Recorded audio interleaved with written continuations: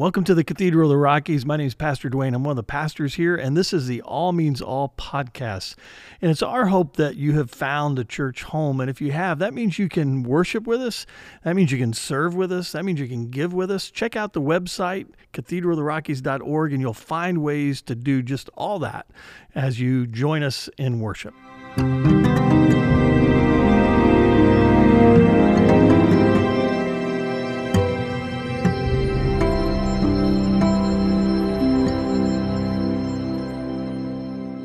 So we had a lot of fun with our Gospel According to the Beatles series the last 5 weeks. If you missed some of that, you can go catch it on All Means All podcast, or you can go to the YouTube channel and watch those, and you can begin to lobby me for next year.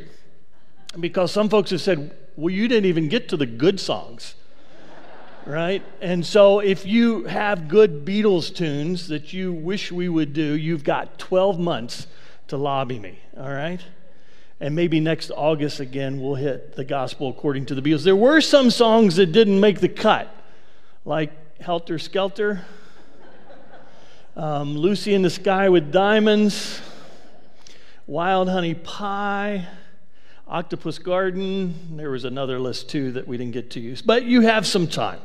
So today we start a new journey. We're on a new series. Maybe you know the old African proverb, if you want to go fast, go alone. If you want to go far, go together. We believe as a church, we were made to go together. I mean, it's why we, even after 2 years of isolation, it's why we hunger to come into the room to be together. There's some energy that takes place when we're together, even when we don't fully know each other well. And the other way we get to know each other well is when we say, you know what? I'm going to step out of my comfort zone. And I'm going to join a Sunday school class, a small group, a ministry group. I'm going to step out of my comfort zone and get on the praise team or join the youth choir or bring my kids to children's choir. I'm going to get out of my comfort zone and get connected to one another. The Bible is full of all kinds of prescriptions for us to live life together. We're starting with 3 rules for the journey is what we're calling this. Listen to these one another's. Starting in John, love one another. Be devoted to one another. Honor one another. Live in harmony with one another. Stop passing judgment on one another. That one we need to hear. Accept one another. Instruct one another. Again, live in harmony. The writer of Hebrews gives us another journey in the same direction. Hebrews chapter 10, verse 24 through 25. Let's put the scripture up on the screen, and I invite you to read these holy words out loud with me. Let's read them together. Let us think of ways to motivate one another to acts of love and good works. And let us not neglect our meeting together as some people do, but encourage one another, especially now. Yeah, how do we encourage one another? Our founder, John Wesley, 250 years ago, this Anglican pastor, as he was trying to build a church that could make a difference, he gave us this phrase. He said, there is no holiness except social holiness. What's he saying? He's saying the Christian life was meant to be lived together. That we must journey together. We must do the one another's. We must partner with each other together. He gave us 3 simple rules. Do no harm. Do good. And stay in love with God. Bishop Reuben Job, who kind of captured these in a little book a few years ago, says this about trying to live, do no harm. He says, when I commit myself to this way, I must see each person as a child of God, a recipient of love, unearned, unmerited, undeserved, just like myself. This is why we as a church have said all people matter to God. all people matter to God. And we've tried to live into that, and we've tried to understand what that means. And some days it takes work. On this Pride weekend, a number of our folks are marching in the Pride Parade. Why? Because all people matter to God. Now, we posted an image on social media. I don't know if you have it. We posted one of the ones. That's one of them. There's another one that just says, Cathedral of the Rockies supports Pride. And when we posted that, in a day, over 4,000 people liked it. Now, not everybody liked it. Not everybody agreed. We always, just like anybody else, we have our detractors. We have people who have different opinions, and that's okay. You can have a different opinion, but we would tell you, if you're part of this church, all people matter to God. One person pushed back on social media and said, so you support pedophilia? Now, they were talking to me and you. And I said, why don't you meet me at Pride, and we'll meet the people at Pride and have a conversation. I mean, how do we do no harm? It would have been real easy, actually. You know, there is a button when you're the one in charge of the space that says, hide. Not me, hide them, right? I can hide their post if I don't like what they say. I can actually, if I want to, I can go there and not only hide them, I can ban them. And wow, that's power. Who knew I had so much power? And some days, wouldn't it be easier just to ban everybody we disagreed with and only have a conversation with everybody who shook their head when we talked? But that's not the world. The world is full of different opinions. Our families are full of different, the church is full of different opinions. And so to do no harm, sometimes we got to say, you know what, maybe we need to have a conversation. Maybe we need to have a chance to listen to each other. I would encourage you, though, if you are on social media, go get that post, grab it, and share it, and remind people that all people matter to God. Let me take you to a text today. This is a story of the Syrophoenician woman in Matthew chapter 15. It's a fascinating story. It's also in the Gospel of Mark, and it starts like this. Here's the text. From there, Jesus took a trip to Tyre and Sidon. This is modern-day Lebanon. They had hardly arrived when a Canaanite woman came down from the hills and pleaded, "Mercy, Master, Son of David, my daughter is cruelly afflicted by an evil spirit." Now, I think you need to look at the map to get a sense of where is Jesus as he's traveling. So he is in Israel. He's beyond Israel. He's gone north beyond Galilee. Go way up and look to the left. You'll find Tyre and Sidon. So way north out of Israel. And Jesus has this moment where a Canaanite woman comes down from the hills, pleads, "Mercy, Master, Son." I mean, she's got the title right. She's done her homework. She's heard he's a healer. She approaches, she uses, some people even say, a sign of worship, "Son of David, have mercy on me." It's a normal request, isn't it? I mean, when we think of Jesus, especially in the Gospel of Matthew, Jesus is a healer. I mean, Jesus, if we look in chapter 4, Jesus heals the sick. In chapter 8, Jesus heals a man who has leprosy. "Lord, if you are willing," he says, "you can make me clean." Jesus heals the centurion's servant when he asks.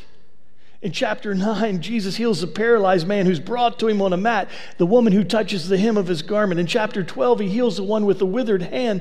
Jesus is clearly a healer. "Mercy, Master, Son of David, my daughter needs your healing." Now, with everything you know about Jesus, and we get to the beginning of the story, we can tell what's going to happen next. We expect Jesus to go, "She's healed. Your faith has made you well. Go. Everything's all right." He might touch her, whatever, that healing's going to come. I mean, that's our expectation. But Matthew chapter 15 and verse 23, here's the line. Jesus ignored her. Jesus ignored her. Is that doing no harm? Gosh, the world would be a lot easier if I could just ignore the people who are outside of my political views, outside of my theological views, outside of my economic views, outside, fill in the blank. Wouldn't the world be easier if we could just ignore them? What's going on?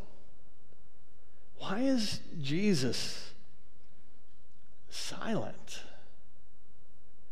Ken Bailey, who grew up in the Middle East, he's an American, but his parents were missionaries. He too is a scholar, and he writes this about this text. He says, a sincere foreign woman seeks help from Jesus. At first, he ignores her. Then he appears to exhibit racism and sensitivity to her suffering as he insults her in public. I mean, all of a sudden you go, what? That's not our blonde-haired, blue-eyed Jesus, right? Where is our blonde-haired, blue-eyed Ken? Are you sure? The text continues, Matthew 15, verse 23. Now the disciples come to him and complain, she's bothering us. Would you take care of her? She's driving us crazy. Don't you love the honesty of the text? Anyone who's ever worked with people anywhere has had this moment, right? If you're a teacher, the kids are driving me crazy. If you're in retail, the customers are driving me crazy. If you're a doctor, the patients are driving me. I mean, if you're in the church, oh, how good church would be if the people didn't drive you crazy. We've all had this moment where we say, God, the people are driving me crazy.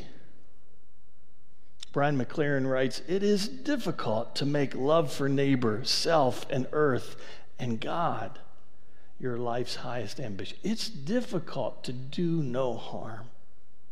So Jesus has traveled north to Tyre and Sidon, and these are code names. When people in Israel heard he was in Tyre, this was a code name for Jesus. He's with the unbelievers. He's in pagan land. Unbelief. And he's met by this persistent woman, a Canaanite woman, and he doesn't respond. He ignores her.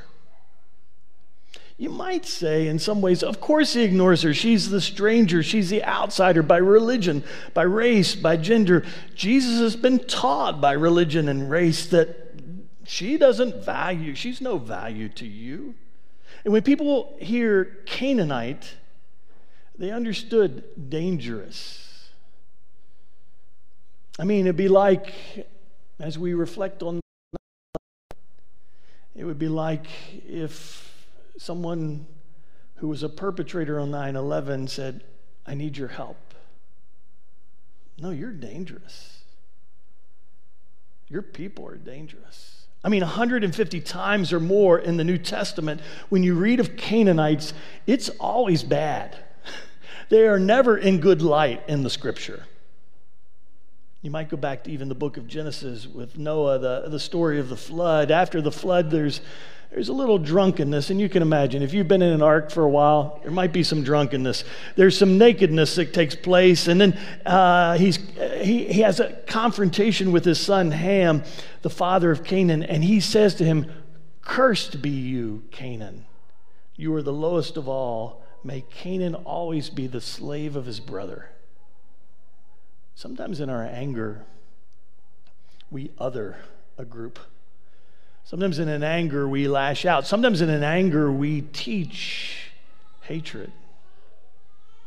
The Canaanite woman comes screaming to Jesus, Son of David, have mercy on me. My daughter is afflicted by an evil spirit. And Jesus is silent. Maybe Jesus is setting up the disciples. I mean, maybe his silence isn't an affront to the woman. Maybe he's going, look, these guys have traveled with me for a couple years. They've seen me heal over and over again. They've seen me break barriers and talk to women and heal women. They've seen me talk to Canaanites. They've seen me work with Gentiles. This is their chance. Maybe he's setting them up. You hear the need? I'm going to wait. I'm going to see if you respond. Jesus is silent. There is a truth taught to us by this persistent woman. The truth is, when we see everyone as a child of God, it changes things. What the disciples do is not very impressive. In the silence that Jesus gives them and the chance to respond, they just go, Jesus, you need to do something. She's bothering us. She's driving us crazy. Jesus responds to the woman. Verse 24, I was sent only to the lost sheep of Israel. Again, let that sink in a moment. You can read it as Jesus going, hey, I've got a very defined mission and you're not part of it. Or you can read it again as Jesus setting the disciples up to go, wait a minute, Jesus, you healed the centurions. Jesus, we've seen you cross this barrier. But there's silence. The woman kneels in front of Jesus and she says, Lord, help me. And then Jesus replies again, it's not right to take the children's bread and toss it to dogs. It's fun to watch how the scholars try to make this better. I mean, we just don't know what to do when Jesus is not our blonde-haired, blue-eyed Jesus. We don't know what to do when Jesus is a little tough. We don't know what to do when Jesus seems to be growing. Some people can't take it. And so a lot of scholars go, well, actually the Greek says house dog. Does that make it better? She's not a big dog. She's a beloved dog. The woman replies, yes, Lord, even the house dogs eat the crumbs that fall from the table. And Jesus answers her request. Woman, you have great faith. Your prayers have been answered. And then Matthew, to make sure we understand it, says, at that moment, her daughter was healed. I mean, in this moment, Jesus models for us that women outside the barrier have a right to health care. Women matter. Jesus models for us that love doesn't know race or religion or sexuality as a boundary. Gentile lives matter, he might say. How do we live in a way that does no harm? This is hard. This is not easy stuff. I've shared her book before. Sarah Bauer Anderson, who's the daughter of Gary Bauer. He was he sought the presidency in around 2000 in the United States. He was a prominent politician. He was a Reagan appointee. She grew up in that environment. And she went to college. And she said one day walking across the college campus, she saw a sign that said, Jesus loves Democrats too. And she said, I remember saying to myself, really? Really? She writes, it was years later that my political views had shifted from my parents' views. Doesn't that always happen? We often shift from our parents' views. And she writes this. She called her parents and said, I can't vote the way I used to vote. Probably a straight ticket. She writes this, though my mom cried, though my dad was disappointed, it never once changed how they behaved toward me. They still loved me, they told me so, they were proud of me, and they made sure that I knew it. They care more about me than they do about my politics. Shouldn't that be true for all of us? Living grace, doing no harm in a time of tribal politics is hard. It's why we sometimes put in front of you what we call the cathedral covenant. It's a prayer that gives us a framework to say, how do we live our faith? And so we'll put it up, and I'm going to invite you to pray it out loud with me. And maybe these words can sink in. Let's pray it together. We are all on the journey of discovery, all seeking to be faithful followers of Jesus Christ. We are all learners and all teachers. We all have gifts to share. We work to listen and learn from each other. treating each other with respect and dignity. We are a community of grace and forgiveness, glad for our diversity and differences. Disagreements will come, but we are willing to remain a part of the community and a part of the conversations, so we will not walk out or close our hearts or minds. Amen. Now, I want to give you some work, because in her book, Sarah Bauer Anderson, she does a whole couple chapters on this. She said there's a difference between beliefs, convictions, and opinions, and we live in a time where we've confused them. When someone has a different opinion, we struggle as if they have a different conviction. So she does a little work, and she says, look, here's a belief. Belief is your core principle. It's the hill you'll die on. For us, it would be all means all. For me, it would be one must eat ice cream, right? I mean, that's a core principle of life. You go to, well, what's a conviction? Well, a conviction is something you feel strong about, something you're willing to defend, but you recognize others may have different convictions. So for us, all means all. For us, a conviction would be the Pride Parade is okay to be a part of. It would have been okay. Someone said to me, why didn't we invite the kids to dance on our stage? I was like, because your pastor wasn't smart enough to think about it. That's a conviction. You might go, wait a minute, I have a different understanding. Opinion, so belief, all means all. Belief, we must eat ice cream. Conviction, it should be chocolate. Right? You may have a different conviction. Opinion, it should be chocolate with some sprinkles and some nuts and then a sugar cone. You may have a different opinion. You may want to change that, challenge that. For us, belief, all people matter to God. Conviction, the Pride Parade is great to celebrate. The Pride moment is great to celebrate. Opinion, the blow up about children and drag was silly and political totally. You may have a different opinion. You may want to push against that. But know the difference between beliefs, convictions, and opinions. Let's pray. God, thank you for this story that challenges us. We're not sure what to do with a silent Jesus in the midst of a bold request of healing. We're thankful, God, that the story resolves. We're thankful that healing takes place. We're thankful that you teach us to love beyond the borders, even Canaanite, even pagan, even beyond our expectation. You're willing to recognize faith and partner with faith. Wow. May we be so bold to live like that. May we hunger to do no harm. We pray this in the name of Jesus, our Christ. Amen. Amen.